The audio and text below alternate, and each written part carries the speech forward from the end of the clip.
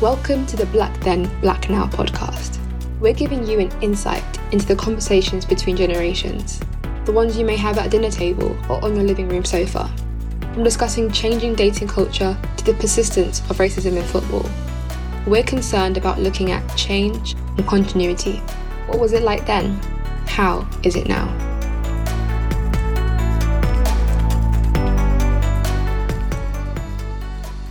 Hi, I'm Jordan, and today I'm speaking with Phil, and we're going to be talking about Black history versus British education. I'll let you introduce yourself, Phil. Hello, I will introduce myself with my African name, Amoti, as I'm Afrocentric, and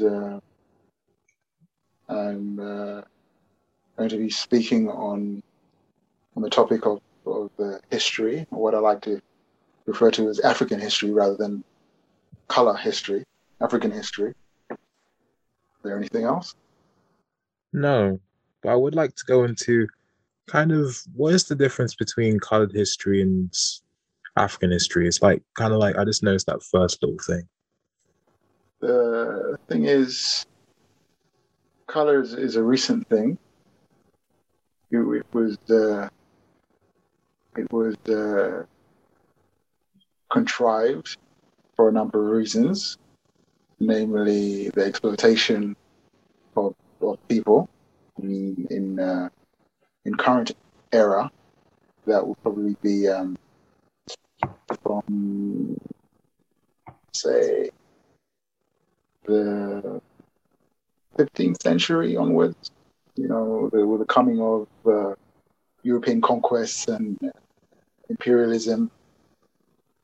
Color hadn't always been such a thing, especially in ancient times. Even when you had imperialism from Rome and Greece, color was not really as a thing as it was made to be recently after colonialism and slavery, or with colonialism and slavery.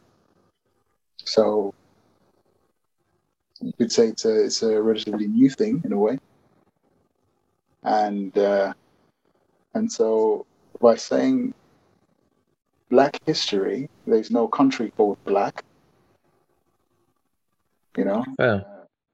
And so there's some would say no real history from a color. There's history, there's Asian history, there's European history. When you talk of brown people, you say Asian. You don't say brown, really. So the same should be for African things. Indigenous African should be according to the land of the people, not some notion of skin color. Now I kind of gonna go into like growing up. I knew you grew up in the UK. Well, like how would you say you defined yourself? Like, would you say you define yourself now versus how you defined yourself in the past? Just like in terms of like heritage wise, but in terms of also like, would you have described, like, do you describe yourself as a Black person or an African person, or how do you describe yourself and how's it changed over the years? I would use the term Black interchangeably with African, but I would not say Black African, because for me, African is Black, so it's like saying Black twice. So I'll just say either African or Black. But on the whole, I am African in terms of ethnicity. I'm also, I like to refer to myself as a Londonian, as opposed to a Londoner. I think everyone could be a Londoner. You know, spend 5 minutes in London, you're a Londoner.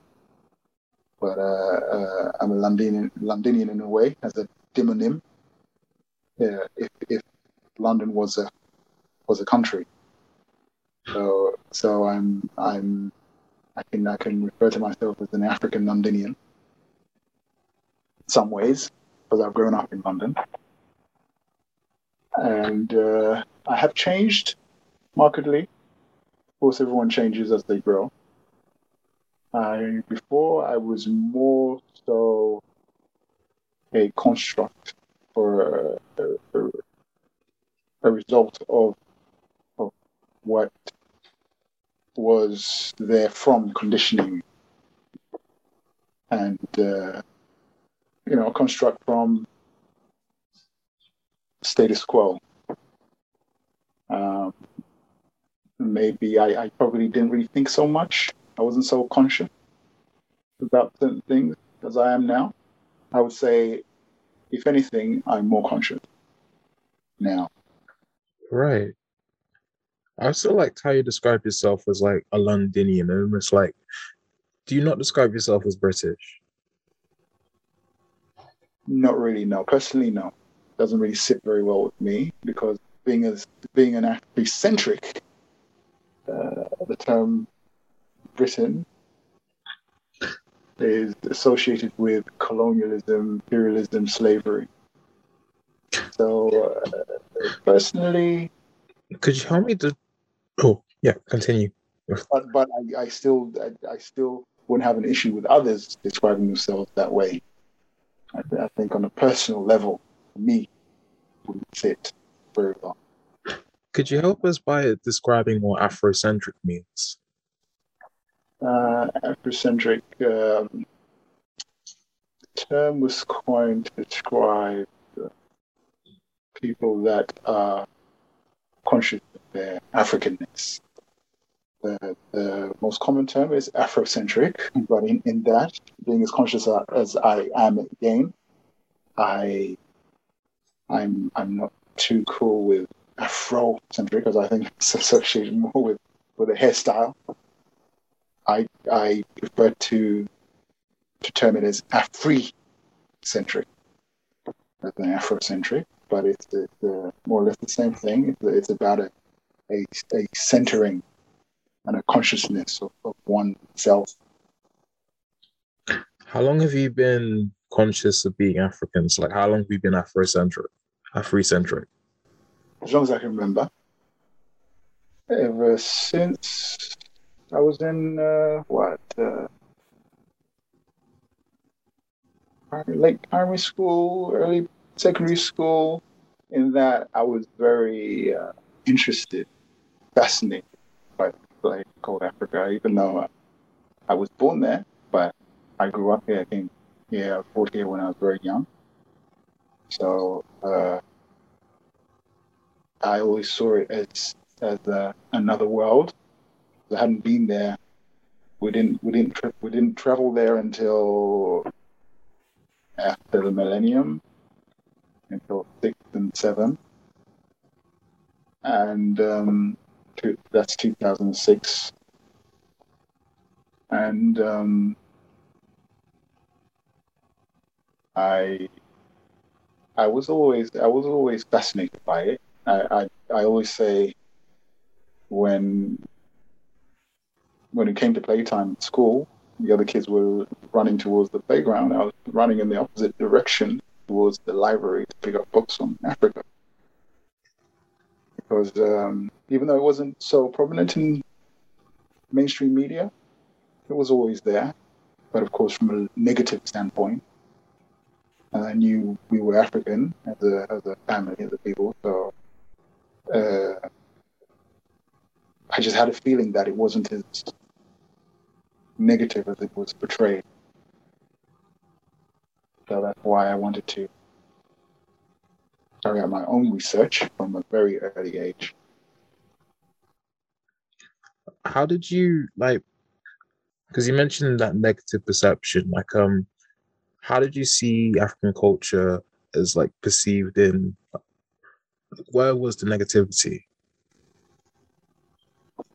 It was mostly in the media to do with current affairs, mostly current affairs. So the only thing about Africa really that people would see would be the latest war, the latest famine, the latest epidemic. And I knew Africa was a lot bigger than that, was more than that. And I also had an interest to change that point, especially for Africans themselves in the diaspora. You know what, in terms of like the whole African diaspora, I was thinking of, do you believe in like Pan-Africanism? So having multiple people from different places around Africa kind of unite, or not unite culturally, but still trying to define the word unite for myself, but kind of thinking about how presently in London and just in other places across the world, there's this message of Black collaboration where people keep saying Black business. And of course, we united by like the term you mentioned before, like just Black as in color. But do you feel that, there's like, I wonder, like, from your trips to Africa, what have you, I mean, because you mentioned that you didn't return to Africa until around 2006. So, like, that being your first trip since, of course, being born, like, what was that like for you? And, like, of course, you've been on more trips. So, like, how's that grown your perspective on, like, actually being in the place, of course? First time in '06, it was akin to an astronaut landing in another world, on another planet. I remember it was a morning. It was a BA flight. We landed in the morning, and I think it was mid morning. I remember traveling from actually landing at the airport and stepping out of the tube of the plane of the fuselage. As soon as I got outside the door, the air was different from what it was inside the plane, obviously. Very kind of tropical, a bit like how it is in summer. In summer, when you step out of the air-conditioned building and uh, outside from the air-conditioned building, I've noticed it has the same kind of scent. The airport is also situated more to the countryside. There was a lot of freshness about it, and that realization that I was finally home really striking. So I stepped into the airport, and yeah, the more steps I took, the more stimulating it was, more intriguing. And then the ride from the airport to the house, also seeing the scenery, the people out in the fields working, the animals, things like that. It seemed like as if I was watching something on TV in that way. It's somewhat magical, especially given the time of day. It was early mid-morning, the sun was rising, the atmosphere had a golden tint to it. So yeah, it was magical. That sounds really nice. Well, you described it almost as like kind of like a fairy tale type situation. I definitely can create a picture in someone's mind. I wonder how, like, of course, like you've been back and then you've been back again and you've traveled there a lot of times. And I wonder, like, for the young African person who's growing up as a Londonian, who's growing up in London, and for them who haven't been to their home country yet, or they've been several times, but they haven't got like the full picture on it, on where they're from, like, what would you advise them to do on their trip to Africa, or just learning about where they're from? I'd say do some research before you go, just like you would if you're going to New York or whatever. Inform yourself, try and select points of interest. That helps. See what is there to see. Their buildings, the county, landmarks, just like anywhere else. That gives it some point of interest. Country, they also the landmarks there and things like that. Something that you can relate to in a way, touristic point. Something like that. a lot, and then also not to have too many preconceived ideas. Let's just go with the flow and see where it takes you. Really, Fair play. the one of the best things to do, yeah, is to have a point of interest. Just to try and do some little research. We have the internet now, so such a beautiful thing. So you can search things, what's going down, activities, groups, all kinds of things. If you're into music, they're going to be fellow young people such as yourself. They're into those kind of things, whatever the music style, the graffiti, martial arts, whatever, anything. And the best thing to do is just to have some kind of point of interest that you can relate with or relate to, that will help you home you in, or a bit of a homing or attractive theme. You know anything about Star Trek?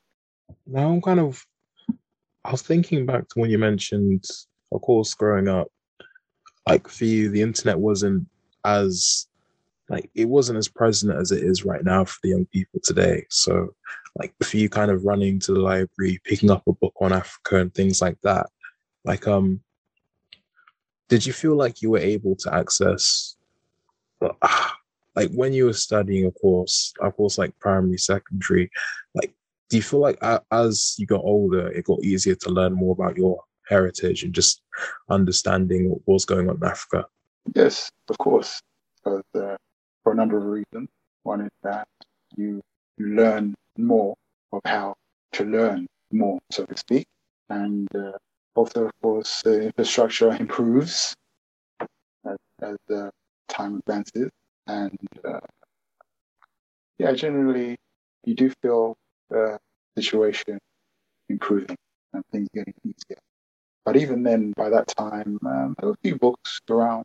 Not as much, of course, but I think the internet was burgeoning, was coming up.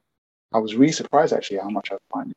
And that's how I learned things, actually, through my research on Africa. I was really amazed by how much there, or it was limited. It was just a few books that I could pick up in the library. But now it seemed as if I was able to reach a multitude of libraries. With that new knowledge and, of course, kind of your grown understanding, where do you feel that knowledge is taking you?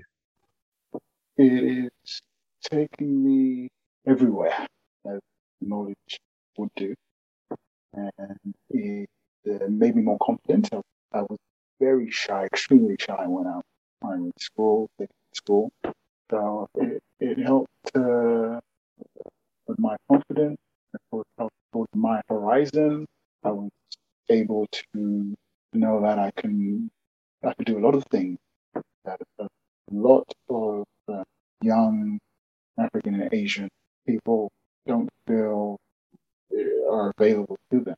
I think with that greater knowledge, you feel more confident, and you could go anywhere and be anyone, and just be confident in any surrounding or given situation, which I think a lot of people lack, especially from say minority ethnic groups, or non-Caucasian Europe, the American. A lot of it has to do with the knowledge and knowledge of self. The more one has knowledge of self and the more worldly, the better they feel about their situation or the possibilities. That was nice. So, and I forgot to mention for myself, Africa or African is with a K rather than C. That's another thing. With a K? Mm-hmm. Rather than C. Why that? It is to do with African phonetics, because of course they are different to, say, English or French. The vowels especially, they're monophonetic, I like to say. And also the sound, the the K sound of ka is always K. It's never C in African. C only represents cha. If I'm not mistaken. And also, on another level, the ka, as in Africa, the Ka at the end, ka, can also come from the Nile Valley. And in the Nile Valley, ka meant soul. But it's used interchangeably. Sometimes, depending on what a meaning in conventional form with a C. Other times, especially if I'm referring to the ethnicity or person. I have another question. Kind of, did you find it easy to find like-minded people? So, yeah, people who had a similar interest to you in learning about their culture. Not that I was finding it difficult or challenging. I just didn't really look before, especially when I was in school. I was too busy learning anyway. I just didn't really think, but I knew there would probably be some others out there, but I didn't really think too much of it. And at school, were there any Afrocentric school? Not really such. At school, funny enough, I didn't really think about it too much. It was just my thing. I was just too busy researching, learning. I wasn't really interested in others being. But if they were available, they made themselves available, yeah, I'm cool with it. It would be interesting at that point, but not something I really was so bothered about. Even at college, no, I wasn't really too really bothered about. And of course, the internet came, and with that came the possibility of finding others with similar interests. They probably would be dispersed, or many dispersed. That's the thing. The centric community is quite very dispersed. It's not a concentrated entity or concentrated thing that would make it a religion or something such. It's more philosophical in some ways, but some other people do try to make it more of an everyday thing, more prominent in life, and you can find physical aspect of it, community, or the events and things. So, but yeah, I wasn't really too bothered about whether there were or were not other individuals similar to learning about it myself. Did you ever encourage other people, like from your age group or younger, to learn about their own culture? Yes, I would, because from my philosophy, my interest, I think it is prudent to learn about one's culture, one's history, especially one's history, because as they say, one will really know where they're going and know something of where they've been. You need a guide and a foundation. So it's good for that point alone being a foundation. And I've seen those that don't really know much, because I've talked to a lot of people, especially a lot of people of African origin in the diaspora, and a lot of them would say, yeah, they didn't know anything and they feel better, and if only they'd known more, they would feel better about themselves, and they would be more confident in themselves, and can I say better individuals, or maybe they'll just be more about know more about themselves. Themselves is very important. So I would encourage that, especially from an African perspective, because we feel as Afrocentric it's probably one of the most, can I say, histories or histories that has been hidden and dispersed and muddied. There are a lot of people who feel we would say upside down, confused in some way, as opposed to some other people who are a bit more knowledgeable about their history. And it also helps for the individual to own their own culture, history, and ethnicity once they know more accurate information about themselves rather than what is put there by conquerors, imperialists, slaves. A lot of that's distorted. You at least the positive part about the ethnics. So a lot of it learn more about, especially ancient African, good grounding, very good compass for. Yeah, it is very grounding. Oh, I feel like we're running close to the end of the interview now. Trying to see if I have any more questions. Is there anything else that comes to mind? Would like anything you want to mention that hasn't came through clearly, like in my questions, but came through in your mind?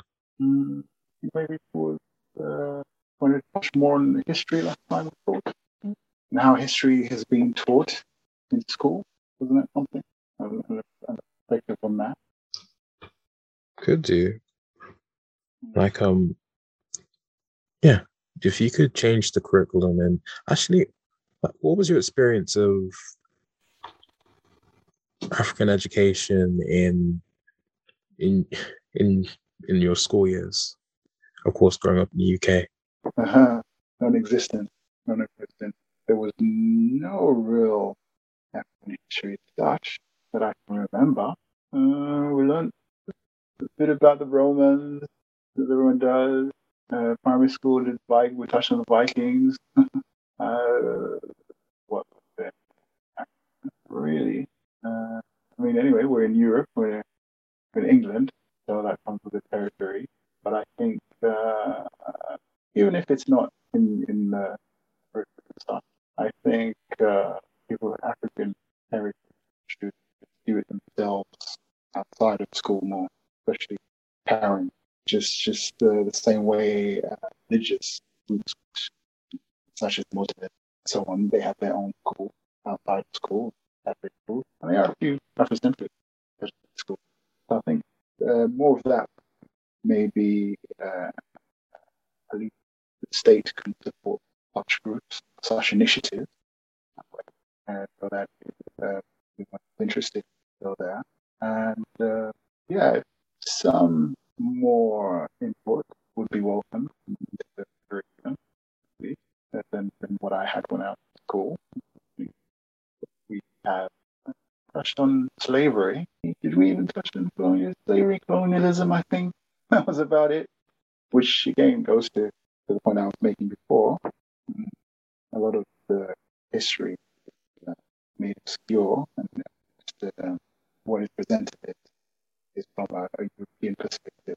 So a lot of people grow up thinking that Africans didn't exist until Europeans came and made them exist, invented them, and that's the way modern Africa is in a way. All the countries are that way, or most, if not all, the countries were invented by colonialists. Yeah, like something I learned was that Africa is the only continent with straight borders, and that's only because when it was colonized, they drew the borders. That's if you include the Arabian areas of Africa, but they also the same issue, especially Iraq, Syria, and so on. They were drawn by colonialists,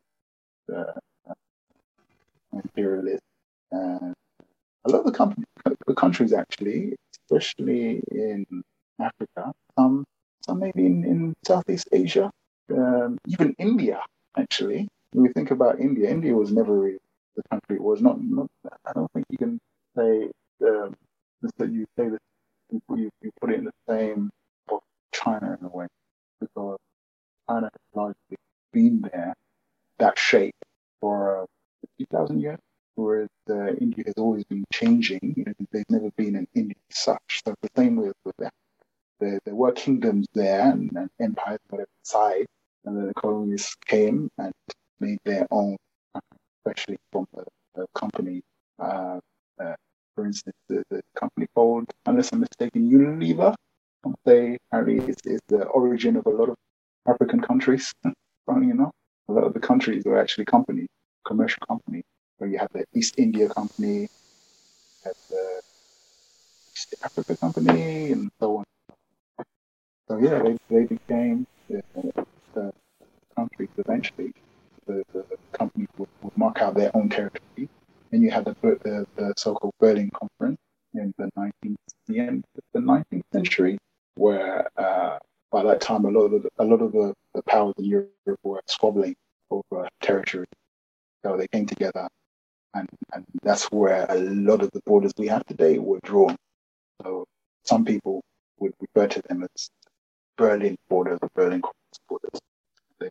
They're artificial. So a real Afrocentric will tell you that all those countries, they're artificial and they're not really, they don't really invest themselves emotionally in them, so to speak. That's why we put more emphasis on Africa rather than any particular country, Nigeria, whatever, Ghana, whatever. We would see them as fake and artificial. Uganda, whatever. With the natural countries, with the divide people and are the source of a lot of confusion and chaos, I would say, today.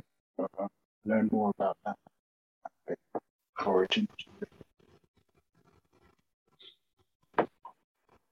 Origin. That was an interesting story though.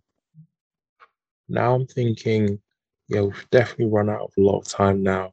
So I feel like let's cut this interview short here. If there's anything else, are there any more ideas on your end? Generally? Generally, yes. Is there anything else you'd like to mention? No. Cool. All right. Let's cut this interview short here. Thank you, Phil. If you'd like to say bye as well, this is Jordan signing off. Got to say Amoti. What does Amoti mean? Amoti is my monk Mpako from the Onyorokitara kingdom. And it is an honorific name. There are usually 12 of them. And they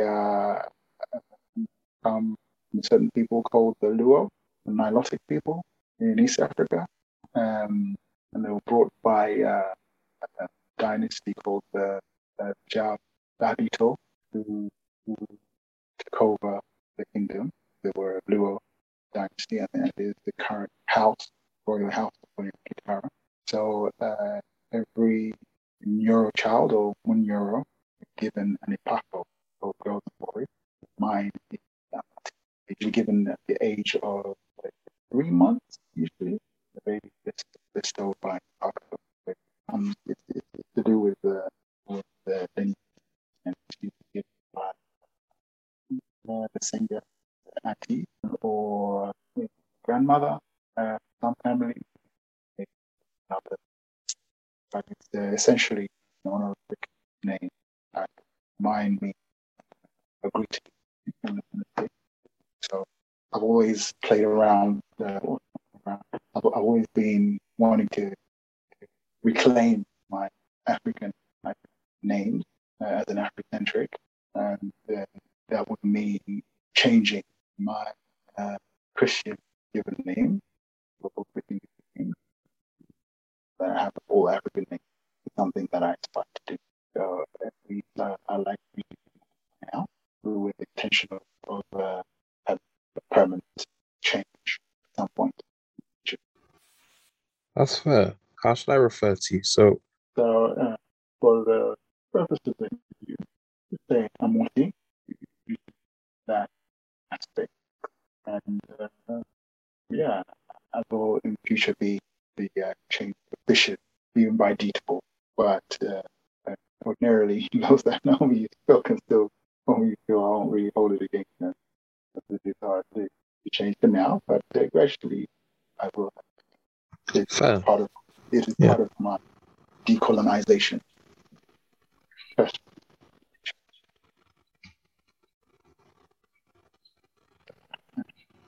Yeah, I feel like we're all trying to decolonize ourselves to some degree.